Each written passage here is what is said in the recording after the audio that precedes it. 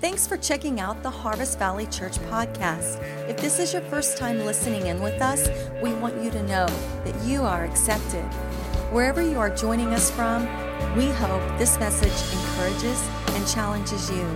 Now here is the Sunday AM message. Good morning. It's good to be here. I love being in the house of the Lord. And, I'll be very honest with you. I struggled this week with preparing this message because if you know anything about me, I have a tendency of wandering from my notes. And I don't do it intentionally. I just always believe it's the Spirit of the Lord doing it. And so if you find me doing that today, would you trust the Lord this morning? And I want to just give a shout out. A couple friends here. I seen, I think, Orlando and Angela, where you at? Some good friends of mine. Thank you. And of course, Sean and Summer. Sean, man, I love you, man. You're just an incredible man of God. This guy has an incredible story of God's grace and God's mercy, and what a testament he is to the body of Christ. Would you pray with me this morning? Father, we just thank you right now, Lord. Lord, it's no small thing, God, that we are gathered in your house. Lord, we recognize that the Spirit of the Lord is here, that your presence is here. And we know that, God, without you, we can do nothing, but with you, we can do all things. And so I ask you now, Lord, in these next few moments, God, as we look into your word, God, I pray that your word that's living, that's alive, that it's sharper than a two-edged sword, that penetrates, dividing soul and spirit, joint and marrow, that, God, that it would begin to change us from the inside out. Lord, we love you this morning. We know that, Lord, nothing happens without your hand, without your spirit moving. We love you today. And everybody said, amen. I'm going to take a quick drink here. So we're diving into our 6th week of Life's Healing Choices, and this week the number 6 choice we're going to be looking at is the relationship choice. The relationship choice. When you came in this morning, you should have been given a pamphlet here. This is a kind of a guide for all of us to kind of go through. If you don't have one, can you just raise your hand? We can get an usher to get you one. All right, there's several hands here. While they're passing that out. I believe this phrase is up behind me, but something I want to bring to your attention regarding the relationship choice, because it's a little bit deceiving, to be honest with you. Because if you're thinking to yourself, the relationship choice is about how I can get me a man, it's not. Okay? Or how I can get me a woman, it's not. Okay? It's not about necessarily making good choices. It's really more about repairing the relationships that you currently have. And so if we were to be honest with each other this morning, we all have a relationship or two or more that need repair or need some healing or need God to come in and move in it. And in your pamphlet right below the relationship choice subheading, I think it's behind me, this is how it reads. It says, I evaluate all my relationships, offer forgiveness to those who hurt me, and make amends for harm I've done to others, except when doing so would harm them or others. And the only thing I would add to that is if it causes harm to you. In other words, you might be ready to make amends with somebody, but the reality is that if you do that, it may cause harm to you. And so in that moment, you got to use wisdom. And somebody say amen. And so the theme verse for us this morning is found in Matthew chapter 5, verses 7 and 9. We know this as the Beatitudes. And Matthew 5:7 reads, Blessed is the merciful, for they shall receive mercy. How many of you are thankful for God's mercy this morning? And verse 9 says, Blessed are the peacemakers, for they shall be called the sons of God. Now, I really want to highlight one word out of verse 7, and it's the word mercy. And that word mercy is a Greek word, and it's eleos. And what that word means is it actually means to have mercy, or to be given mercy, or to have pity, or to have compassion. Okay, how many know all of us at one point in time, we all need some mercy, we all need some compassion in our lives. But one of the things that you could describe mercy at is this. It's defined this way.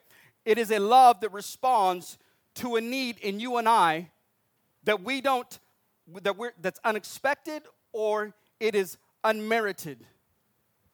So mercy could be defined that way, that it's love that comes to you and I that's both unexpected and it's unmerited. In other words, we didn't necessarily deserve it, but we received it anyway. We weren't looking for it, but it came to us anyway. And so when you think about it, mercy at its core is forgiveness.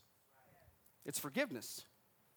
So this morning we're actually going to, when you talk about the relationship choice, we're actually going to be talking about forgiveness. That's a heavy topic. I don't know about you, but I know in my own personal life that I have areas of my life where I have relationships in my life that need forgiveness. Every one of us are in that same place. But we're going to look at forgiveness as pertains to relationships. Somebody say relationships. Because you and I need to understand this, that undoubtedly in life, you have already been either a recipient of mercy or you've been a contributor or a distributor of mercy or forgiveness. Listen, I know that you are well polished. I know that you are God's gift to the earth, and that's another message for another day. And I know that you're altogether wonderful and altogether beautiful, and you have everything put together. I know that you pray. I know that you read the word. I know that you worship. I know that you do all of these things. But I want to tell you this morning that no one is exempt from the need of mercy. And no one is exempt from you demonstrating mercy into someone else's life. And so there will come a point in time in your life and my life when I am going to hurt somebody. I'm going to offend somebody. I'm going to disappoint somebody. I'm going to be in a relationship and I will both either unintentionally or intentionally bring hurt in that relationship. And in that moment, I have a responsibility to extend the mercy of God. Mercy in and of itself is a gift. Forgiveness is a gift. Why do I say it's a gift? Because it's intended to be given freely and received freely. Think about that. The forgiveness is intended for us to give that away freely, no strings attached, and for you to receive it in the same manner. Now, one of the things in my short walk with God that I've been doing for almost 25 years, I think I begin to learn just a little tiny bit of what the character and the nature of God is like. And one of the things that I've learned is that next to God's love, relationship is one of the most important attributes of God in and of himself. The next to love, relationship in and of himself is one of the most important attributes of who he is. And so we have a responsibility, we have a call, we have a mandate as the church, as the body of Christ, to begin to demonstrate and emulate that very same characteristic of God, and that is in relationship. God wants you and I to have relationship. He wants us to have healthy relationships. He wants us to have godly relationships. But what happens when the church has relationships that are fractured or they're broken or there's an offense or there's a hurt? What happens in that moment? Can I tell you that if the church leaves itself in a place of broken relationship, it has the propensity to disrupt and distract the very purpose and will of God for your life? I want you to think about that thought there.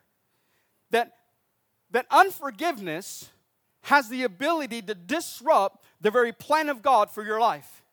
So when we harbor and we hold on to that unforgiveness, and we harbor and we hold on to that bitterness, something happens in our relationship with God. It begins to stifle us, and we wonder why I can never get to the next level, Pastor Derek.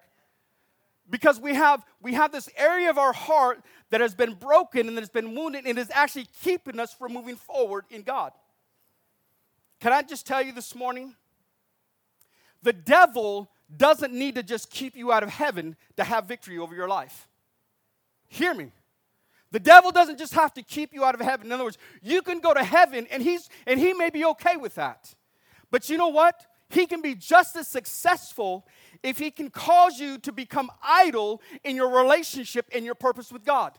And one of the ways that he creates idleness in us is that he allows hurt to happen in a relationship, and we become offended.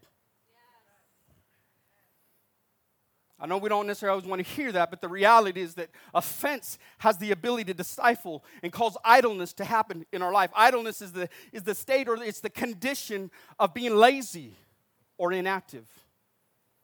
Have you ever seen someone who's inactive? I see someone every day. Now, when I get home on the couch, I'm done at work, I'm like, I'm inactive. I'm done. There's some idleness happening right then and there. Okay? But understanding that, it causes us, and it leads us to believe this thought and this truth here, that unresolved hurt leads to unforgiveness. And unforgiveness, left unchecked, leads to bitterness. And bitterness, if not dealt with, will lead you into bondage. Many of us today, we're only living a fraction of the life that God has intended. We're in bondage and we don't even know it because we have an offense that's happened in our life. And so what has happened is when that transition happens in relationship, this is what takes place. You've now moved from impactful living in the kingdom into idle living in the natural. So you're no longer living impactfully for the kingdom, you're stuck in idleness in your natural living. And God is saying today, listen, I want to set you free from that way of thinking. I want to set you free from that hurt, that habit, or that hang-up. As I was studying, I was thinking about this word this week, and the Holy Spirit just does what he always does. He drops a bombshell on me and it convicts me just so bad. And as I was thinking, meditating on this is what he said to me. He said, Charlie, says, the reason why people find themselves living in places of unforgiveness is because they don't understand the value of relationship. Not that you don't understand relationship, but you don't understand the value that God places on relationship. See, we need to understand that we need to transition from this earthly perspective about relationships and realize that it's about an eternal calling in relationships. Relationships were meant to be eternal. Now, we have seasons where we have relationships with people. I'll use Pastor Derek as an example. What was it, 2008? You and I came into a relationship and we started serving. I started serving together. We started serving together. And that season passed. And what happened? Almost 11 years later, God knocks on the door and said, hey, it's time to go back, enter into that relationship, step back into that season. But relationships were meant to be eternal.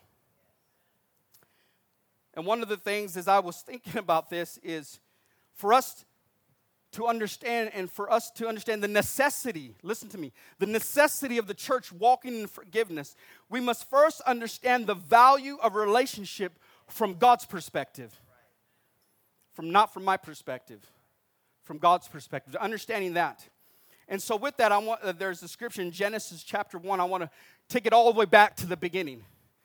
And the Bible says in Genesis 1, verse 26 and 27, it says, then God said, let us make man in our image. The word image is the word similitude, or means similar, after our likeness.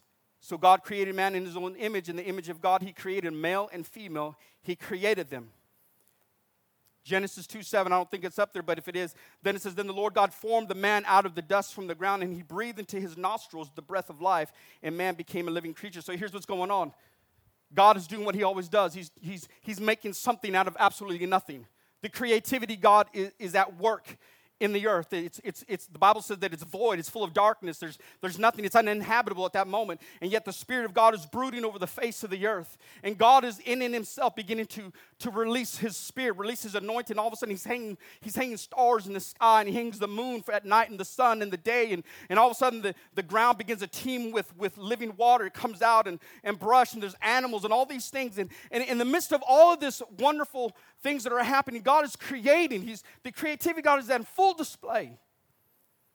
And he realizes that there's something missing. He's missing something, and he realizes, hey, I got a wild idea. Let's make man. And the Holy Spirit's like, say what?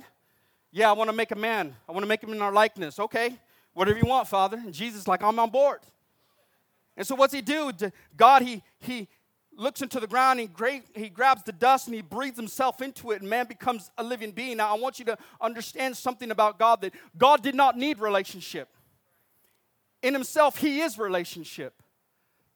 God doesn't need anything. He's completely self-sufficient. He's all-sufficient. He lacks absolutely nothing. But I learned something this week, and this is why it's so important. I need you to hang with me just for a few minutes as I build this. I understood this, that when God created humanity, now watch this, when God created humanity, he created us within the parameters of his image. Because the Bible says, right, let us make man in what? In our image. And in the image of God, he made them, male and female. So we were created within the parameters of his image. Now watch this. And it is within the image of God that we see the perfection of what relationship was intended to be like. I don't know about y'all, but I would have said amen on that right there. And what happens is, when we come into this reality, watch this. When we come into this reality, it is only when I understand, when I move from the understanding that when I view my relationship not from my image, but from the image of Christ, that I truly begin to understand the need to walk in forgiveness. So God creates Adam, and Adam is there. And for those of you who are single and you're looking for a husband, God gives a great outline here because he raises Adam. Adam has a relationship with God. He has a home. He lives in the garden. He has a job. He's tending the needs of the animals and naming the trees. So that's where you start with right there, okay? And so Adam is there, and God's just like, listen, all the animals, they all have somebody, but Adam doesn't have anything. And what does he do? He says, you know what? This is what it says. He says, we need to make him a helper that's suitable or fit for him. And this is where, like, the magic happens, if I can say it that way. So what's God do? He puts Adam to sleep. Anybody else have a problem with that? Like, why you got to put him to sleep? You're God. And the only thing I can think of is that if Adam would have been awake, if God would try to produce him what he was trying to do, he would have messed it all up. So he gives him the Holy Ghost anesthesia, puts him out, right? Now watch this. Watch this. He puts him out, and the next thing that happens is this, that out of the side of Adam, he pulls out the greatest thing he would ever produce. Woman. He created woman. Come on. Out of the side of Adam, he creates the greatest thing that Adam would ever produce. He created woman. Now, all the women in the house should be saying amen at this point. And listen, here's why. Listen to me. Here's why. Because we're talking about the image of God. Adam's seen God only in one way. In the image, he's only seen him.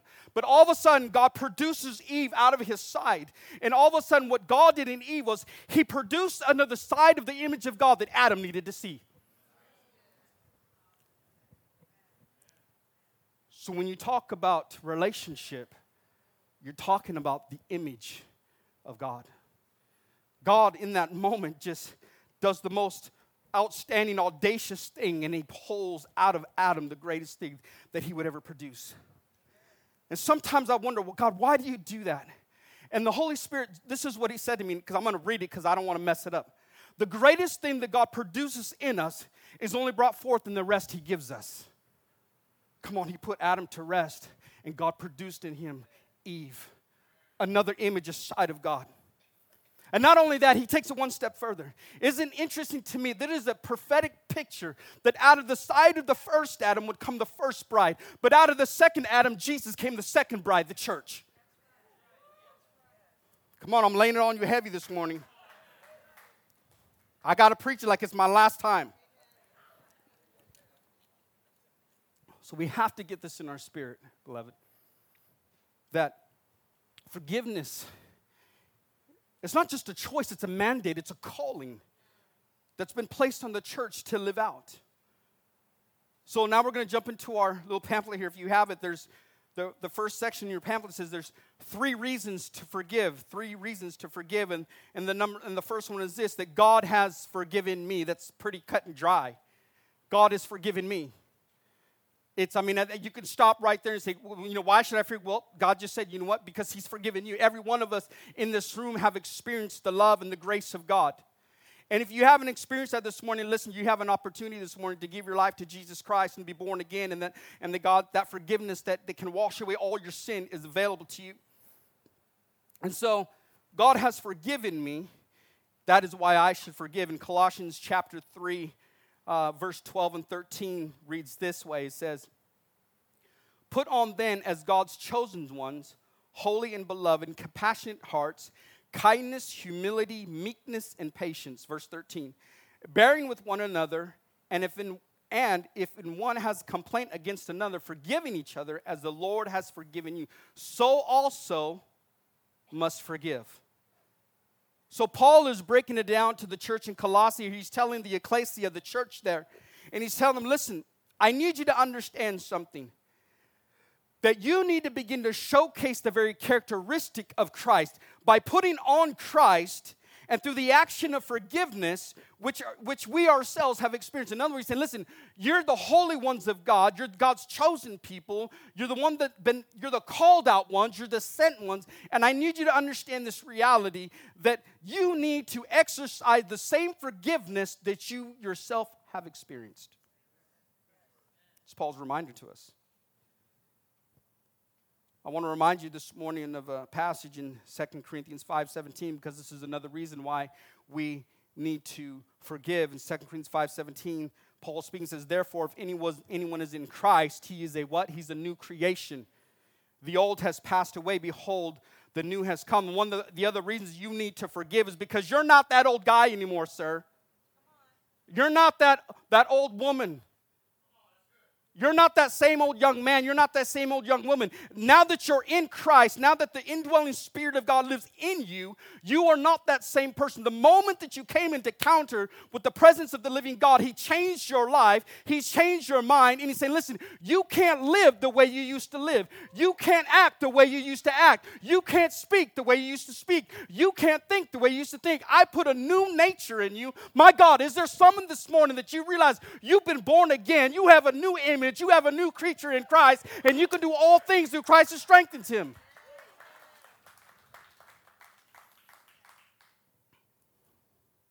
Number 2, resentment doesn't work. Resentment doesn't work. Anyone here ever resent anybody? Don't raise your hand. Resentment doesn't work. I looked up the word resentment, and this is what it said. It is bitter indignation at having been treated unfairly. So instead of saying, raise your hand if you have resentment, you could actually raise your hand and say, have you ever felt like you've been treated unfairly? And at that point, we would all raise our hand. Yeah, I had something happen in my life where, man, I didn't deserve this. I wasn't looking for this. It just came, and man, I feel so embittered because I didn't deserve my hurt. You could describe it this way. It is the feelings of saying that I was wronged, I was hurt, I was mistreated, not on my own account.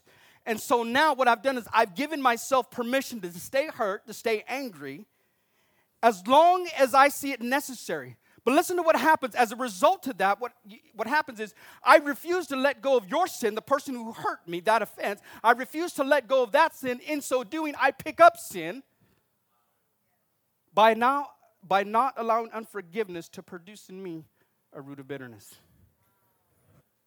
So when we refuse to lay down and give up and say, God, I give this back to you.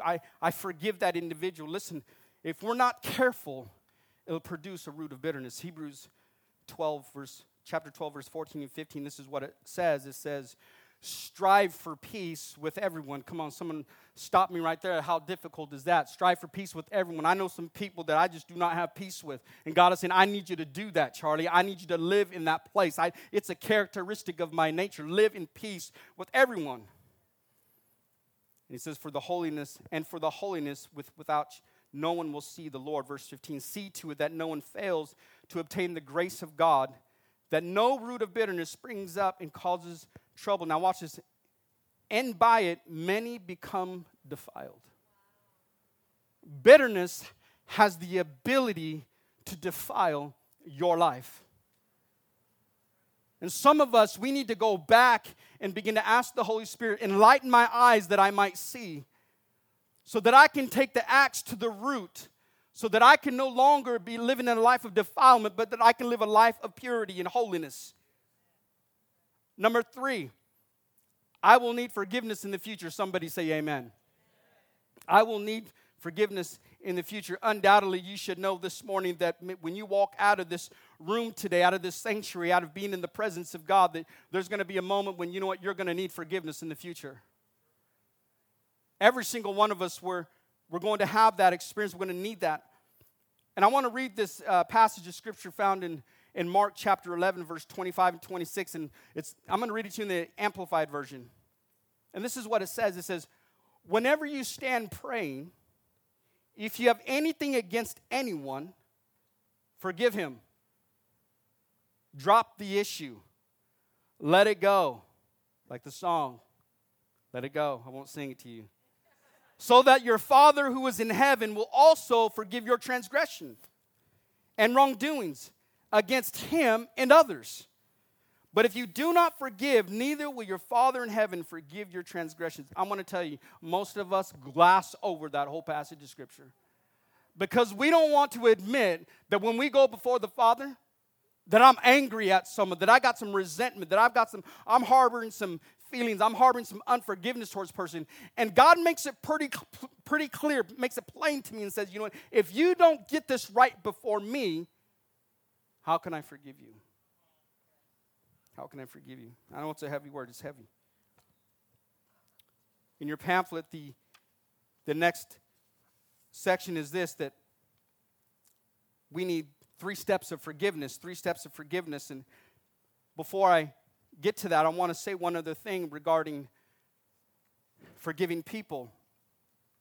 The Holy Spirit said to me on Friday, he said, Charlie, your inability to forgive is your failure to let go of your pride. Your inability to forgive is your failure to let go of your pride. And I want to tell you that was an ouch moment for me, because I realized this, that one of the greatest obstacles in my life, or the greatest obstacles of forgiveness, is our own pride. We don't forgive because I don't want to. We don't forgive because I don't think I should. We don't forgive because, you know what, I'm bigger than that. I don't forgive because, you know what, it wasn't my fault. And God is saying, listen to me, it's not about your fault, it's about my grace. It's not about your fault, it's about my image in you. See, if you begin to see people and realize that they bear the image of God, you'll be quicker to forgive. Just saying. Number 3 steps of forgiveness. Number 1, reveal my hurt. Reveal my hurt. I wasn't always this way, but I'm pretty transparent. Like I don't, like I'm not afraid to show my feelings. I'm a sensitive guy. I am. My wife appreciates that. Get my feelings hurt real easy. I'll cry at Disney movies if no one else is around. But reveal my hurt. And sometimes this is so difficult for people, depending on the level and the degree of the hurt, which is understandable. And God understands that. But I want to share with you just a very a powerful demonstration of these 3 steps, and it's found in the life of Joseph. How many of you guys remember Joseph? You know his story, right? He's the youngest of the 12 boys, and he's the favorite son of Jacob. And that right there already has the makings of a total dysfunctional family. And so he's the favorite son of the 12, and not only that, not only is he the favorite, but the father decides, hey, I'm going to show you that you're my favorite. I'm going to give you a gift. And so the father gives him a gift and leaves the other brothers out in the cold, and all of a sudden the other brothers are like, hey, this is not cool, he's gifted and we're not. And the problem with that is that most of us don't realize we're always looking at the gift on someone else and not realizing the gift that God has deposited in you. And so what Joseph's brother didn't realize is that, listen, they were going to be the foundations of the 12 tribes of Israel. So they were gifted. They were called. But as if that wasn't enough, Joseph not only had, a natural gift, but he had a spiritual gift. He had the ability to interpret dreams. Very cool gift. Unless you're the one on the recipient of that dream. And so Joseph says, hey, guys, I want to tell you about this dream. Tells his brothers, man, I saw these sheaves of wheat, and all of them bowed down before my sheaf of wheat. And they're like, say what? What? You know what? Hey, we're going to worship you? And he goes, yeah, and so they're mad. And then he goes to his father and mother and he says, listen, I got another dream. This time the sun and the moon and all the stars, they bow down. And then the son and the father's like, wait, we're going to bow down and worship you? You're crazy. So all this is happening in this home, this godly family that we see here. And one day Joseph is out and he's looking for his brothers, and his brothers see him afar off, and they're like, hey, remember all that stuff Joseph said? Yeah, man, we got to get rid of this guy. And so, hello. We have to get rid of this guy. And so what happens is that they plot to murder him, but Reuben steps in and says, wait, don't murder him. Let's throw him in the pit. And Reuben's intention was, hey, after his brothers leave, I'll come back and I'll rescue him. While Reuben's away, what happens? He gets sold into slavery. Joseph is 17 years old at this time when he gets sold into slavery. Goes to Egypt. Spends about 2 years. 2 years. Goes into Egypt for 11 years. He's in Potiphar's house. And about at the end of those 11 years, Potiphar's wife starts to give him eyes, and she's like, yeah, you want to get with this? And he's like, no. And he runs, right? And he runs, and what happens? He gets accused of rape or whatever, inappropriate relationship with Potiphar's wife, and then he lands in prison, and he's there for 2 years. But the Bible says, continue that the Spirit of the Lord is with him. So you can be a place of prison, and the presence of God still be with you. And so he's there, and all the while, God is giving him favor, and then all of a sudden, here comes the cupbearer, the baker. They're thrown into prison by Pharaoh because something that they didn't do, and all of a sudden both of them have dreams, and Joseph ends up interpreting these dreams, and in the dreams he interprets the baker's dream, and he interprets the cupbearer's dream, and all of a sudden the cupbearer gets called, and his dream is interpreted, and it goes well with him, and he's reinstated in the palace. But the baker isn't as fortunate. He ends up losing his life according to the interpretation. So 2 years, Joseph is there. And one day, Pharaoh has a dream. He has a dream of 7 wonderful cows and 7 terrible cows, 7 wonderful ears of corn and 7 terrible ears of corn. And so he wants the interpretation. And so the cupbearer's like, hey, I know a guy. And so Joseph comes and he interprets the dream. And as a result, in one night, Joseph becomes second in command of all of Egypt. 30 years old, Joseph becomes governor of Egypt. And this is where we pick up the story in Genesis 45. 39 years has passed by since Joseph has seen his brothers, those who wounded him, those who had thrown him out, those who had discarded him, those who had forgotten about him, those who had lied about him, those who had done all sorts of things. Joseph had some serious bitterness and unforgiveness going on in his own life. And in Genesis 45, this is the second time that he sees his brothers. His brothers come from the land, go into Egypt because they need grain because the famine had hit. And this is what Joseph says to his brothers in Genesis 45, verse 4 and 5. So Joseph said to his brothers, come near to me, please. And they came near. And he said, I'm your brother Joseph, whom you sold into Egypt. He reveals his hurt. It's me. I'm the guy, the one that you sold, the one that you gave away. And verse 5, it says, and now do not be distressed or angry with yourselves because you sold me here, for God sent me before you to preserve life. It is in this moment of Joseph's life that he takes the opportunity to reveal his hurt. Listen, one of the steps of forgiveness is revealing your hurt. And we don't necessarily always want to do that, but I want to tell you there's great healing and there's great power in the revealing of the hurt that you've experienced in your life. And what we need to realize is that Joseph's brothers didn't even realize who he was. They didn't know that he had hurt them. And there are those in this house this morning that you have people that have hurt you and they don't even realize it. And there are people in your life that have hurt you and they know.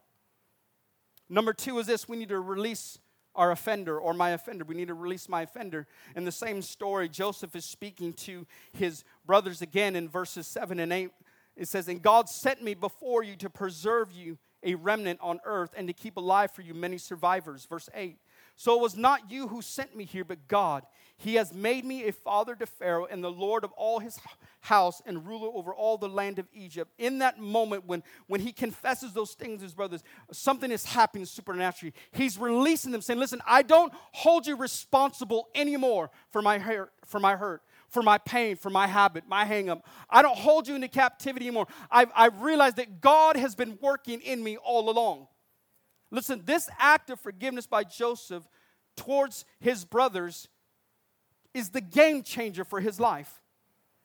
And it's interesting that Joseph didn't wait for his brothers to say, hey, Joseph, we're so sorry. No, Joseph took the initiative and said, listen, I want to tell you this morning that I'm releasing you. I'm forgiving you of all those things that happened in my life. I've disclosed everything to you to let you know I'm setting you free. In so doing, I'm being set free myself. James 5:16 says this in the Amplified Translation, therefore confess your sins one to another, your false steps, your offenses, and pray for one another that you may be healed and restored. The heartfelt and persistent prayer of a righteous man, believer, can accomplish much when put into action and made effective by God. It is dynamic and have tremendous power. Listen, the confession of your sin, the confession of your hurt has great healing properties when it's matched with the Spirit of the living God and the Word of God. It will completely set you free and it will set those around you free. Number 3, I need to replace my hurt with God's peace. I need to replace my hurt with God's peace.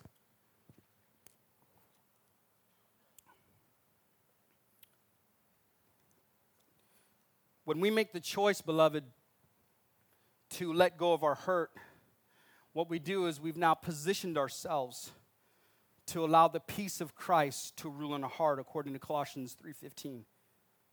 When we say, God, I'm letting go of this, and I'm receiving your grace, I'm receiving your peace, in that moment, you've now transitioned from a place of captivity into a place of freedom. You now have the peace of God that transcends all understanding, guarding your heart and mind. But I want to go one step further with that. When you allow God's peace to rule in your life, listen to this, it produces a clarity about the tragedies that have happened to you. And all of a sudden you come into this understanding that God was in it all along, that God was still moving, that God was still doing, that God was still praying, that God was still loving, and God was still moving on your behalf in that moment of crisis. Here's what I mean by that. Genesis 50, verses 19 and 20. Joseph speaking again, he says, but Joseph said to them, this is time he's speaking to his father and all of his sons. He says, do not fear, for I am in the place of God. As for you, you meant it for evil against me, but God meant it for good, to bring it about that many people should be kept alive as they are today. Come on, in that moment, Joseph had the revelation, he had the reality check, that he understood this thing about God's character, that it might have meant for evil, but God is going to use it for my good. And what he learned was that God was there. He says, I'm here. I'm in it with you. Not only am I in it with you, but I'm working on your behalf before you. I'm doing something, Joseph. I want you to understand that. Beloved, this morning, you and I need to understand this. God doesn't waste anything. He doesn't waste your tears, and he doesn't waste your sorrows. He doesn't waste your time, and he doesn't waste your talents. He doesn't waste anything. He's doing something new. And I want you to grasp that reality this morning. Whatever you're dealing with, whatever you're walking through, whatever you're facing, or whatever is facing you this morning, I want to tell you, I'm here to serve you notice this morning that God is moving. He's praying for you. He's not sitting by idly. He's moving mountains. He's making rough places smooth. He's making crooked paths straight. He's mending hearts, and he's doing all things new in your life. That's what he does when we say, God, I expect your peace in my life. I accept your peace. Why? Because it's his nature. Listen, beloved, he cannot help himself to minister and to touch you and to move in your life. Romans 8:28 says this, and we know this. This is like a staple verse for all of us. Romans 8:28, and we know that for those who love God, all things, somebody say all things. Not just those things, not just these things, not the big things and not just the small things, all things, anything, work together for good. For those who are called according to his purpose. Let me tell you something. Forgiveness is a part. Thanks for your support. Harvest Valley Church in Pleasanton has a passion to teach and equip people from various journeys of life through the love and grace of Jesus. If you want to connect with us, join us online at harvestvalley.org or on our Facebook page. Thanks for stopping by. Give to you